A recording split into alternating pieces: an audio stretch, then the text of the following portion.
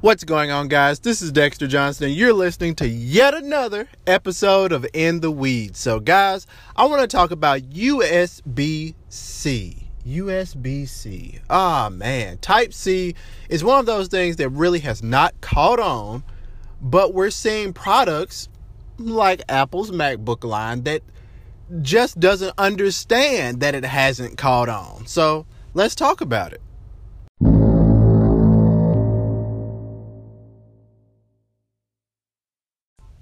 So guys, at this point in the game, USB Type-C is a failure. It is a flop. It is absolute garbage. It's a laughing stock of the port world, because either people have it and they don't use it, or people have it and they hate it because they have to adapt every peripheral that they own into the thing, because nothing is made with USB Type-C in mind.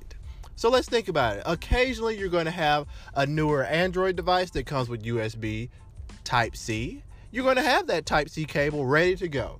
But Apple, for example, just taking a small segment of the market here, all of their laptops, except for MacBook Air, utilizes Type-C only.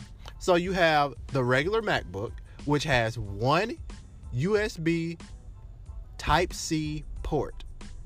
Then you have their MacBook Pros that have two Type-C ports on one of the models, and then four on the other models. Then you have a couple of their iMac machines which still retain the old Type-A ports. But Apple is creating this culture where we're trying to move the world forward, but they're not even adopting it all the way around. Also, just for the heck of it, tell me the last time that you saw a thumb drive, the ubiquitous thumb drive, because not everybody uses cloud storage. Not everyone is comfortable with cloud storage, but thumb drives, which are given out in mass to so many consumers, people put all of their little documents and things of that nature, just things that they want to have quick and easy access to, they'll throw them on a thumb drive. How many Type-C thumb drives have you seen in the wild? I'll wait. You haven't seen any, and neither have I. And at this point, I have zero Type-C devices in my household. And I'm a technologist, guys. I absolutely love this stuff.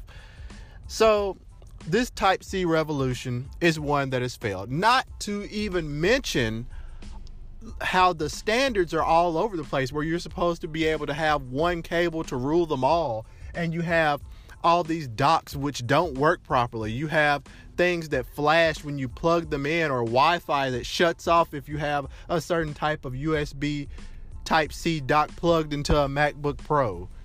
This lets you know that Type-C is not ready. However, we're still pushing this technology. We either need to, one, move to something else, or two, make this crap work, or three, realize that the cables that we do have are sufficient and stop trying to make things thinner and thinner and thinner and thinner every single year. Because at some point in time, people have to realize, like manufacturers need to realize, that no one is asking for thinner laptops. At this point, it's 2018. These things, these machines, they're thin enough. They're perfect. Like, we have almost reached the pinnacle of laptop design and portability, but we're still trying to shave a millimeter here, a millimeter there. But for what? So guys, Type-C is still a mess. These manufacturers still don't have it figured out, even though they're telling us all that it is the quote-unquote future. Guys, manufacturers, get over it. And consumers, get smart and realize what's happening. And we definitely need someone to push this forward the right way, and a standard that can actually be adopted, and a standard that actually works well, and a standard that actually has standards so that cables operate properly across devices. Until next time, Type-C still sucks.